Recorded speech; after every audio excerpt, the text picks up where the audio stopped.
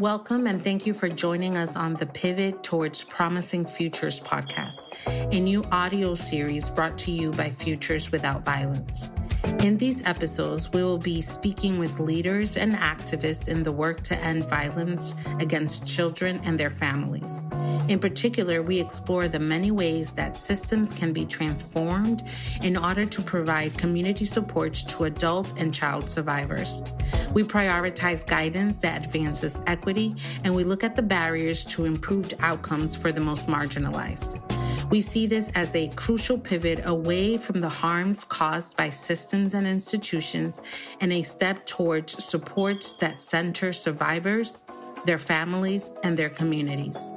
Our aim is to generate a national discussion about how we can transform our mindset and practices to holistically improve child and family safety.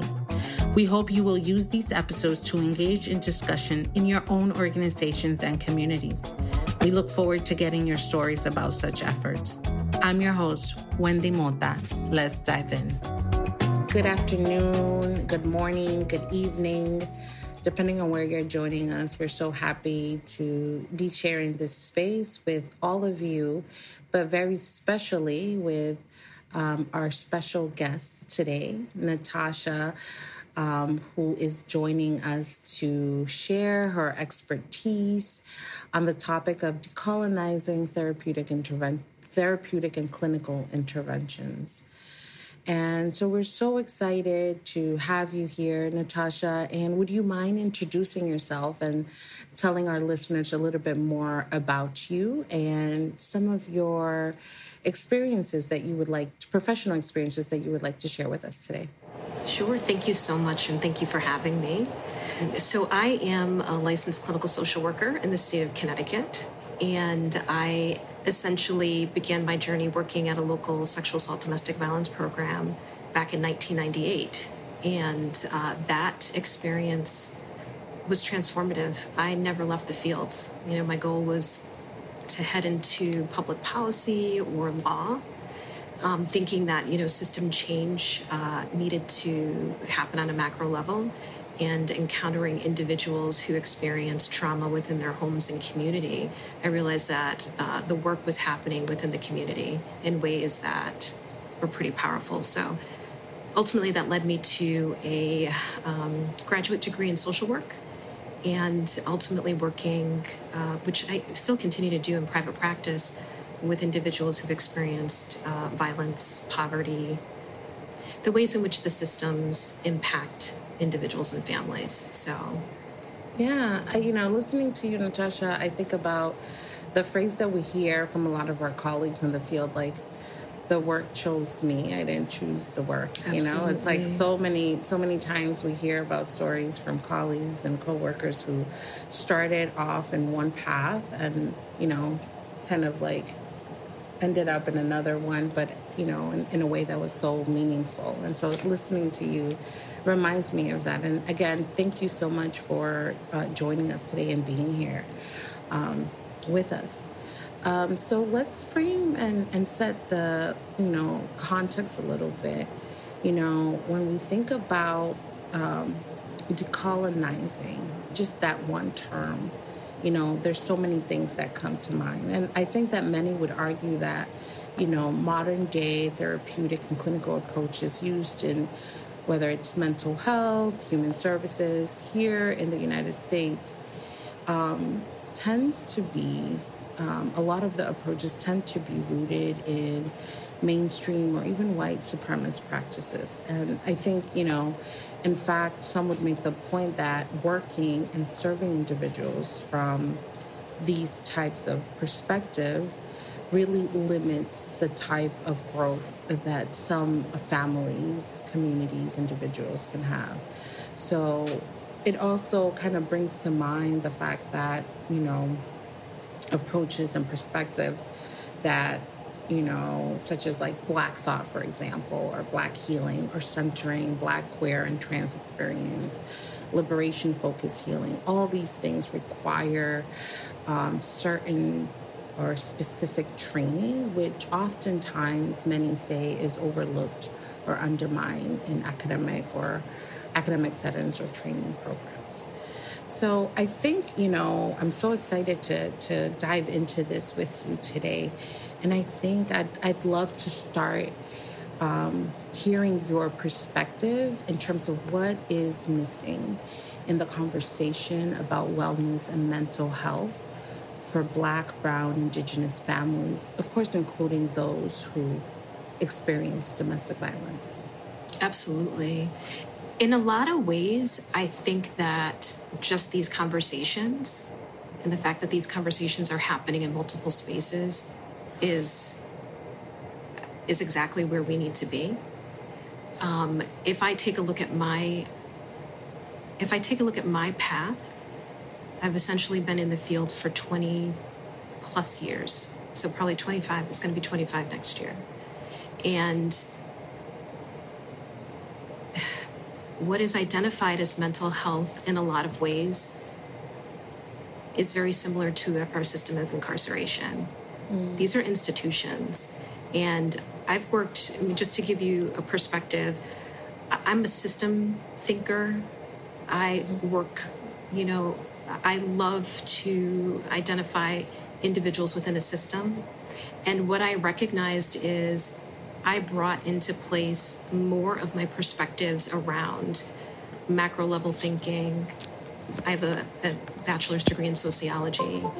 How I influence individuals within systems from law enforcement, me, myself, like the ways in which I communicate to represent my clients was all based on the fact that this is a system that is racist in practice and policy, visibly. I had experiences where I would sit in a school.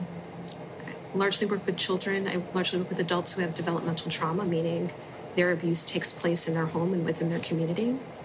And so there's a child that's identified as having a problem. So I go in and take a look at this child, and I'm taking mental health professionals. I had an experience where when I was in training as an intern in graduate school, I took a PhD level individual with multiple years of experience and a license who didn't want to get out of the car with me when we went to assess a 4-year-old. Well, then we walked out of that assessment assessing this child as having bipolar disorder. So this adult professional was uncomfortable stepping out into a community where there were men hanging out, where there was alcohol visible, where it was clearly a different disenfranchised community. And they walked away from that experience diagnosing a 4-year-old with bipolar disorder, which that picture in and of itself kind of gives you an understanding of what's wrong with our system. Yeah. Yeah. So very early on, I think I recognized the fact that these institutions are really designed to find different ways of categorizing poor people, people of color, women and children, men of color, in ways that continue to perpetuate that type of violence and that type of disenfranchisement in communities.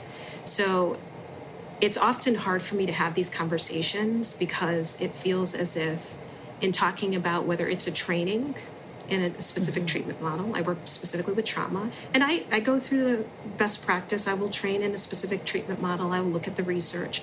But as I'm doing it, I'm very aware that there's very little insight that happens into how these models in and of themselves continue to harm individuals. Just the fact that I have to go to a training to learn information, I then have to come out of that training to unlearn the information.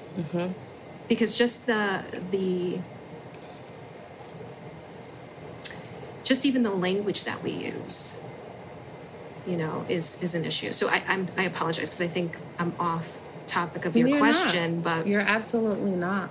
I think it's all very relevant, actually. Right. And what I hear you saying is, it's like you come into this field, like, we're all helpers, right? Like we come in, bless our hearts, in our 20s, some of us, and it's like, we're going to change the world. And then it's like,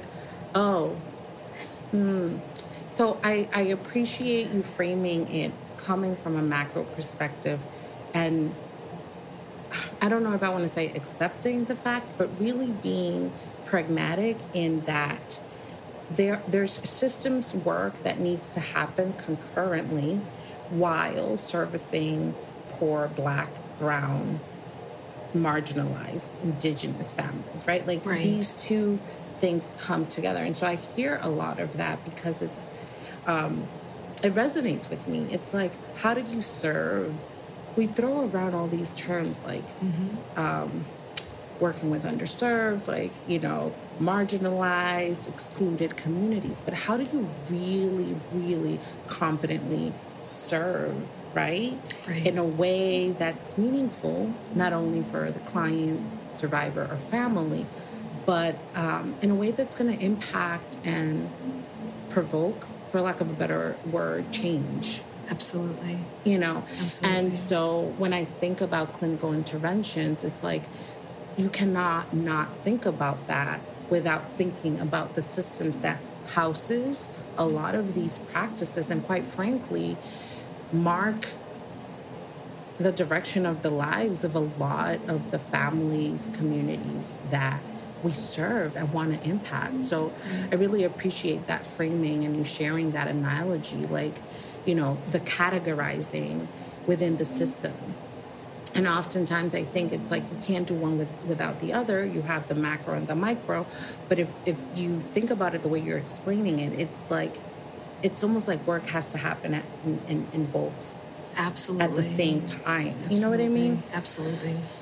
Yeah. So it's intense. So I think, you know, I appreciate you framing it that way in terms of what's missing. Now, let me ask you this. How can therapeutic and clinical practice actually center? So we know what's missing, but how can we kind of zoom in, center the experiences of historically excluded communities? Right. And so one of the things that I've experienced quite a bit is, or what I've noticed, in seeking a graduate degree and becoming a professional, to be licensed, and then, you know, I'm a professional. I'm a professional. I did have to learn to be a professional, and then I had to unlearn how to be a professional. And the system that helped me to do that successfully were community-based sexual assault, domestic violence programs. The roots of this movement, the roots of the work that individuals have been engaged in, that's the foundation of my ability to work with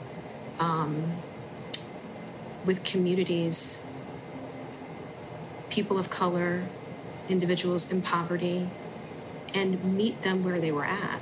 So it's like the roots of this work, I actually feel compelled to say this. It's like clinical interventions could be served by understanding some of the values that underscore these movements and going back to those. Say that again. Yeah. Say that again, please. Clinical mental health institution, these institutions, or this institution in particular, mental health, could benefit from forgive me, I apologize, I don't remember the specific words, but could benefit from, you know, the roots and the values of domestic violence and sexual assault movements, particularly domestic violence, because those values are the values that I go back to. I remember I was a college student in training. My sociology professor said, you need to get out into the world. I found a flyer and I walked into a volunteer training. And I sat down and I just took in information. I learned strength-based perspective. I learned about empowerment. It was the first time I heard words like oppression. And this is in the late 90s. And so I'm learning that when this individual walks in, I need to see them. I remember somebody saying, it's like, you need to find one thing about this individual that you appreciated, even if it's the color of their shoes. And you need to start there. You need to see them as a person. I learned that as a volunteer. And so when I was learning about the DSM, back then it was 4, TR, right? What number are we at right now? DSM-5, the number 5, right? Like, I had to learn all of that to then unlearn it. And what I depended on was essentially looking at the person across from me and understanding that they have everything that they need. They, in fact, have more than they need because they have gotten through experiences that the folks who are trained to help them heal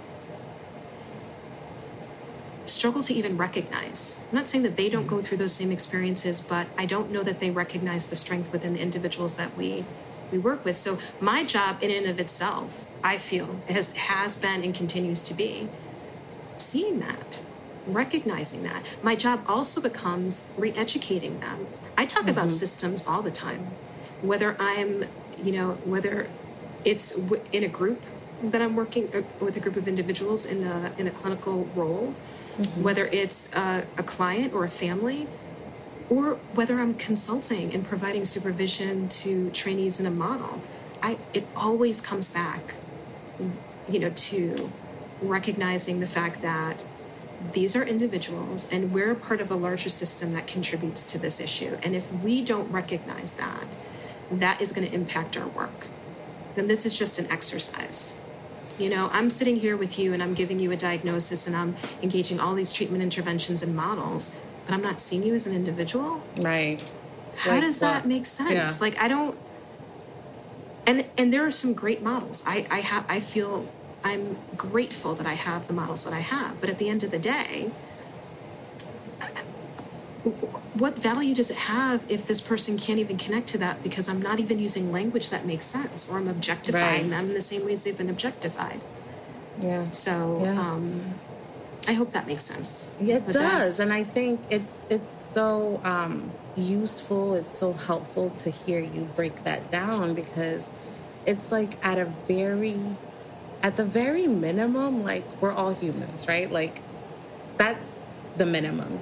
And so, and you'll be surprised, so many people in the field, whether it's because they're jaded, they're burnt out, their own trauma may get in the way, but oftentimes, and I mean, we talk about this in the DV world all the time, like, seeing people as human. And, and it's like, even thinking about language first, person first language when we're thinking about, diagnosing or categorizing.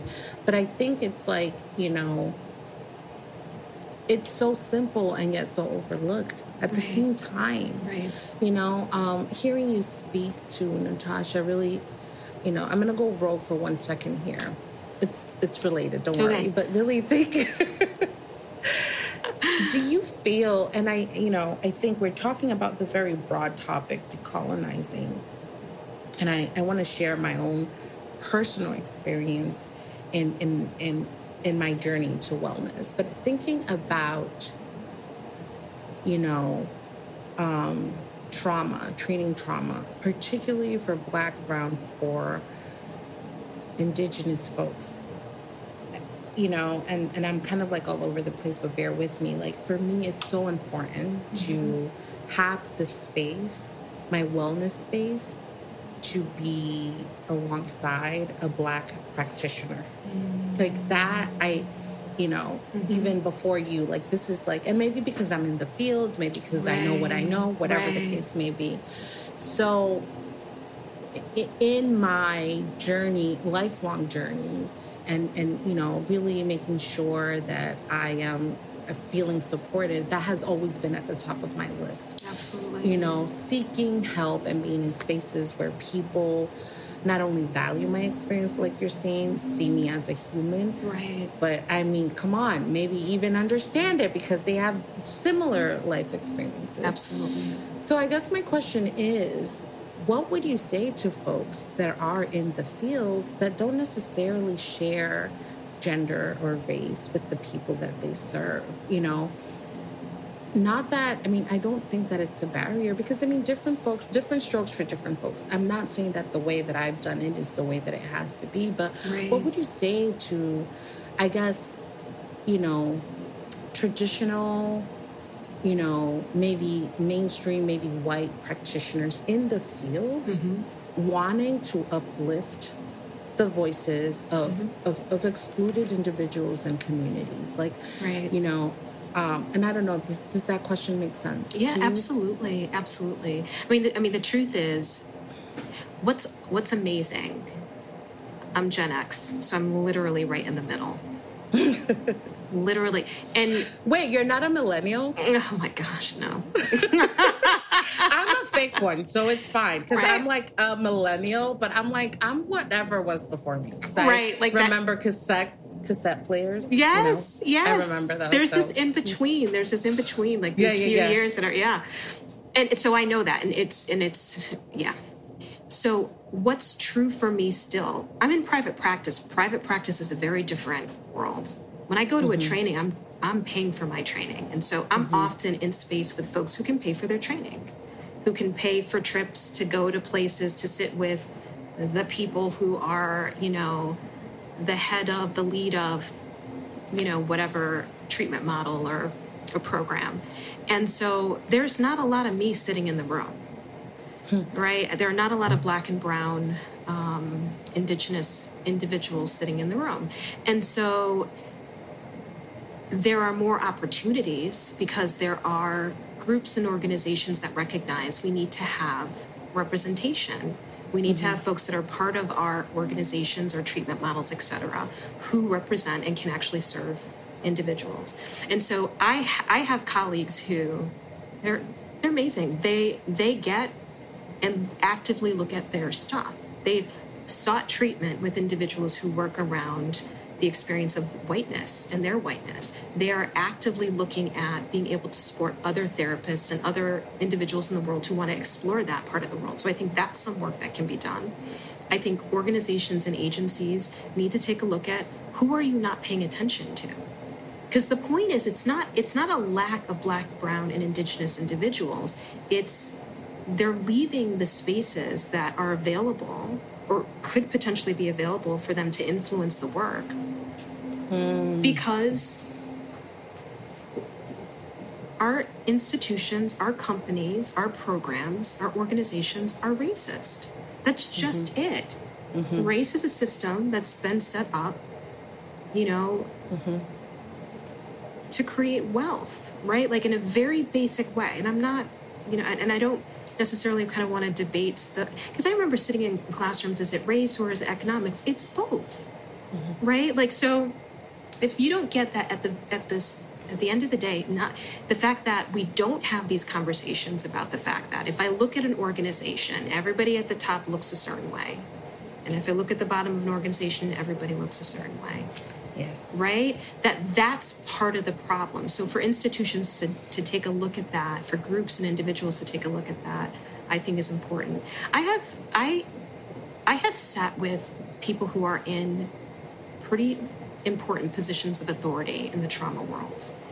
And they've literally, they ask, and I feel really blessed to work with individuals that do their best. And they really do. They are trying to show up around these experiences. And I've said things like, I will no longer, I'm not going to apply to train at your organization. I'm tired.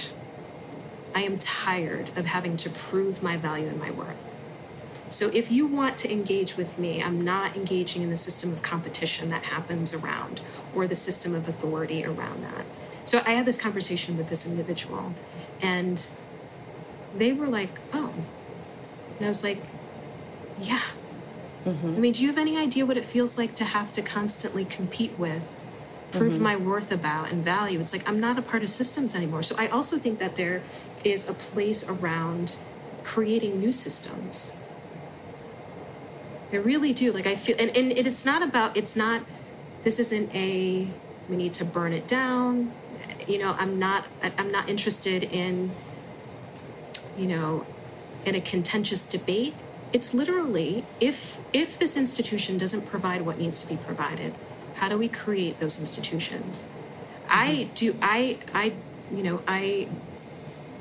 trained in EMDR, eye movement desensitization reprocessing, which is really big now, or, you know, it's been highlighted through a few different celebrities. And so during the pandemic, I had an opportunity to train, and I could, do this all through Zoom, so it did impact my family. So I was able to connect with people in lots of different parts of the country and even the world. And so I was not interested in being a consultant. I was not interested in being a training and leadership role. But I did because there was no representation. Right. And so what I do now, I actually have a consultation later, actually in a couple of hours, is I'm working with individuals, and all different, backgrounds, but in particular for Black, Brown, Indigenous practitioners to be available to offer support and guidance and encouragement, because you're our next generation, right? Like, there needs to be visibility. People need to be able to ensure that I have a choice of seeing somebody sitting across from me. Right. Right? Like, because it does make a difference. And sometimes it's not just even about the color of your skin. It's about, language in and of itself, that in and of itself is a pretty significant piece, but that you understand, I grew up Catholic. I can't tell you how many, it sounds small, but it's not. It's not. Right? Like, I have people, it's like, even if they are not a part of that tradition, when I say certain words in their healing process, those words make sense and they hit a place. Absolutely. And it's part of their process. It's like, so I think having representation in lots of different ways is important, but in particular for Black, Brown, and Indigenous folks, as limited as our resources are, as far as we have to go, having come from the places I've come from, I am amazed that we are as far as we are. I'm amazed that I could even be having this conversation, because that was not the case for me 20 years ago at all. I mean, I had these conversations and I was kicked out of rooms, so. Yeah. But that's okay. I'm fine with being kicked out of rooms. Right. So sorry, hopefully that made sense. That was all over the place, of course it did. And I think, I'm grateful for your response, because it makes me think about, where we were, where we are. We still have a ways to go, but there's definitely movement, to say the least. I have so much more to say, but I'm trying to kind of organize my thoughts. Right. What would it mean? Another rogue question, but related. What would real-time decolonizing a clinical intervention look like? And let me explain. So when you're talking about valuing the individual, lifting lived experiences, we talked a little bit about representation. I often think about that term in and of itself. We hear all these terms nowadays, where I think we use more terms now, that we did, like you said, 20 years ago. I remember coming into the CPS world, for example, and I was a 21-year-old who had no business having all that authority, right? I had a degree, but so what? I was making decisions, really, really, really big decisions that shaped the life of many individuals. I didn't necessarily have the support. Anyways, all in all, I don't remember using terms like institutional racism.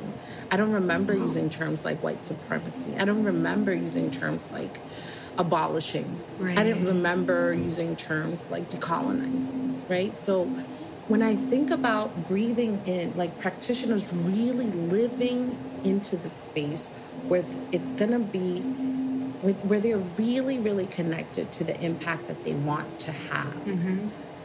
I guess my question, or I'm interested in hearing your thoughts on how does that work? How do you bring into, for example, EMDR, community wisdom or Black wisdom? How do you bring? How do you honor, someone's support system, being, the neighbor being as important as a family member or relative?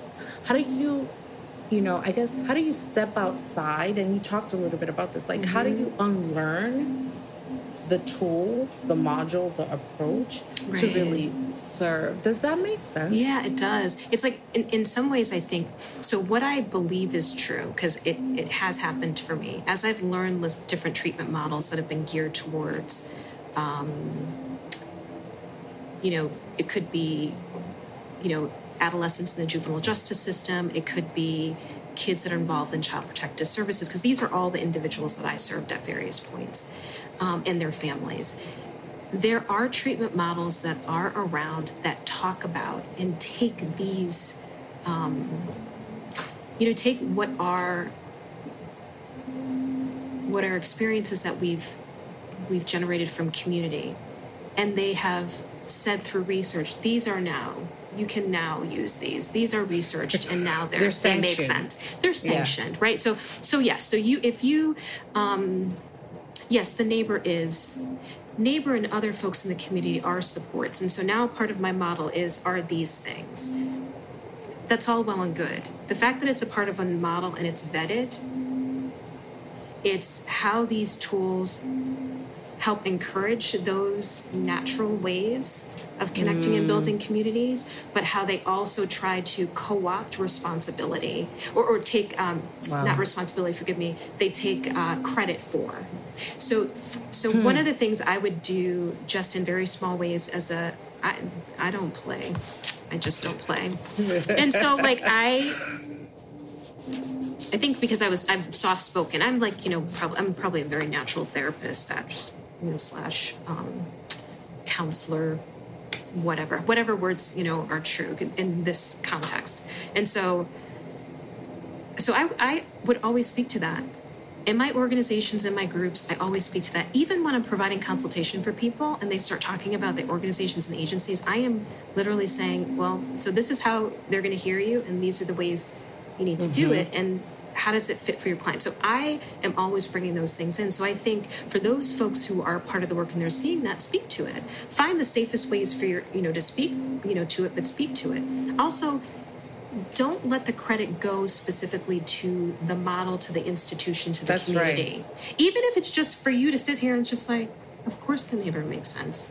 Why wouldn't the neighbor make sense? Why wouldn't, these natural supports make sense? Giving credit to the client. I think one of the things that's so important for us as practitioners is to do our work. We need to do our work. I can't tell you how many times I'll sit with somebody and they're apologizing and I'm calling them unapologizing.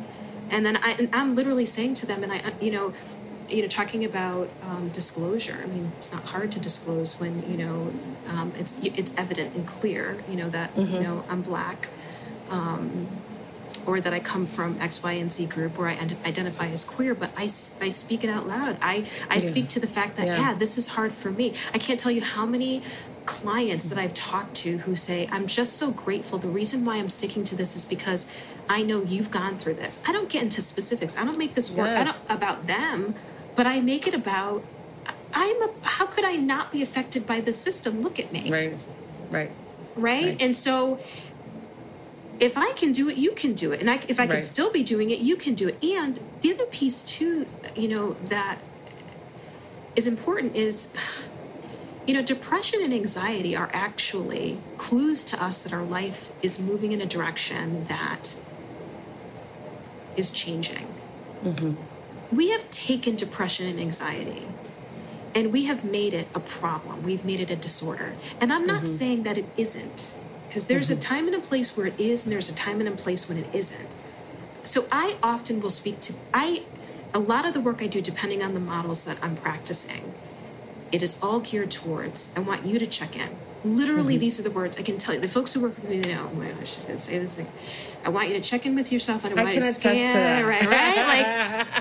I do. And I will even do it. I'll do it in sessions with people. They'll say something, because this happens for us. We're working with individuals and we're like, ooh, boy, there's some stuff here, right? I'll stop and I'll say, okay, I got to stop for a moment. I need to just check in with myself. Okay, I'm kind of scanning and I'm noticing. And I might even speak out loud to what's happening in my body, right? Because that's the other thing that we do. One of the biggest pieces of colonization is our bodies are not ours. Yes. So we put in our heads that our bodies are not ours. We are so disconnected from our bodies. It is unreal. So just even stopping with somebody and saying to check in, or demonstrating and modeling, I'm going to stop and I'm going to check in. Oh boy, there it is. Yeah, I can feel that. Mm-hmm. What's amazing too is that there are so many. What's great is in the research world, parts of the research world, parts of the mental health world, the treatment world, because I don't want to make it black and white, because it's not. There are practitioners that are speaking to this, they're writing to this. Just even alone, this concept of decolonizing mental health. It's like, look up the resources, look up to see who's reading, writing, not to necessarily, take in information, but to just kind of get a feel out what's out there. See what connects with you. Because I think the point that I feel like is important, whether I'm sitting with somebody and we're kind of talking about, okay, where are you? What do we do? What's happening? Right? Like, what's happening for you, just like just in terms of this clinical work. But it's also being able to say, does this fit for me? Does this work for me? It does it or doesn't. Like, to be able to decide that instead of just assuming that I'm going to go. I can't tell you how many times I'll go to a training. I'm like, yeah, and so, and they have this book and they do this. And then I'm like, oh my gosh. And I start asking questions that are about the individuals that I work with who have had some of the most horrific trauma experiences of violence, and they can't speak to it. They can't provide, and it's not that they even say, well, you know what, I don't know. Let's actually work through this and work this out. And I'm not saying everybody believes this, but or does this. But there's no conversation. I know when I walk to one of these experts in the fields and we start having a conversation about something they don't know, you can tell them, you can have anti-racist, you can have whatever labels you want to attach to it that makes me believe that you're an organization that can actually engage the Black, Brown, Indigenous experience. And I know you can't, because if you can't sit with the discomfort of the fact that you can't have answers. We're just talking about this. How could you have answers about this? We're in kindergarten. Like right now. Right. We got to get to a PhD, and we're in kindergarten, and you're trying to, that in and of itself. So the individuals that can sit here and have this conversation with me, because I'll have this conversation with anybody. I'll have this conversation with anybody who wants to have this conversation. If you can have this conversation with me, I will buy into your model. Or I'll at least buy into the fact that you are engaged in creating a model or supports and resources that could actually help and work, right, for people. So that's amazing. That, no, you're absolutely apologizing and demonstrating to you this, right? It's I love this. I feel like we could do a part 2 of this conversation, and I know we only have a few more minutes left. But I guess my last question to you, Natacha, is when you think about organizations, human service organizations, practitioners, providers. When you think about those entities and individuals that are in the in-between, wanting to make changes and shifts in their practices, what are maybe 2 things that come to mind that can help support those changes for organizations, for practitioners? Like practical changes? Yeah, that can steer them into this direction of really being aware and implementing some of the things that we've been talking about. Right. Like, this may sound strange, but I think finding a community to have these kind of conversations, or creating a community to have these conversations, whether it's within the organization or outside, because I think a big part of this is to actually, in real time, get feedback and information from the people that you're serving and from the people who work for you. Just get information and feedback just as a start. And then look at how you're going to implement those changes. Yeah. Like, it sounds,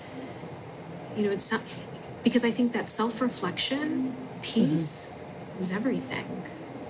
And it sounds small, but it's like sitting down and saying, I want to have a conversation at lunch with somebody that I don't talk to.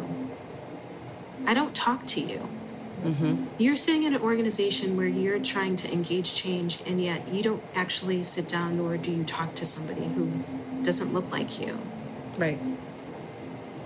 So I don't know what's going on. Yeah, I mean, so it's like what I want to say is, yes, you're going to get this manual, and then you're going to change your because this is what happens. We changed our intake process. We now have an intake process that includes 2 additional questions to speak to culture and race, right? Like that's not, I'm working with the police department in my community. We hired these 3 Black police officers. Rolls eyes.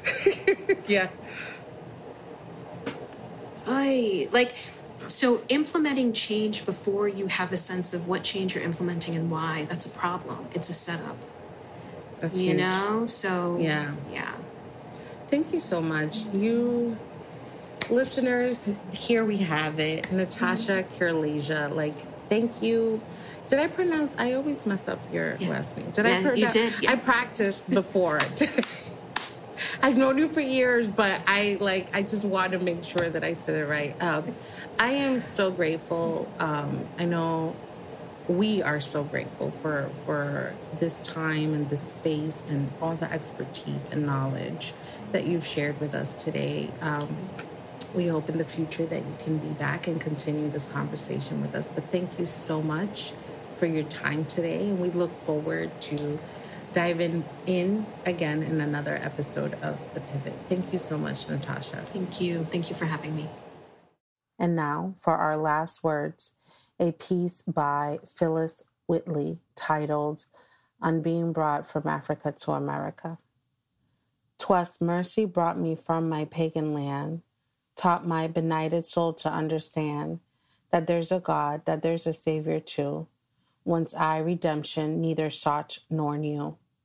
Some view our sable race with scornful eye. Their color is a diabolical dye.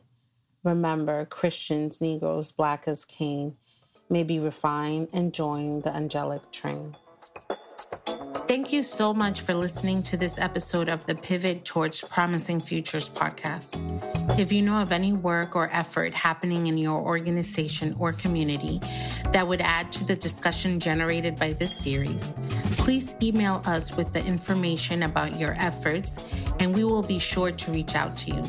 You can email us at thepivot@futureswithoutviolence.org.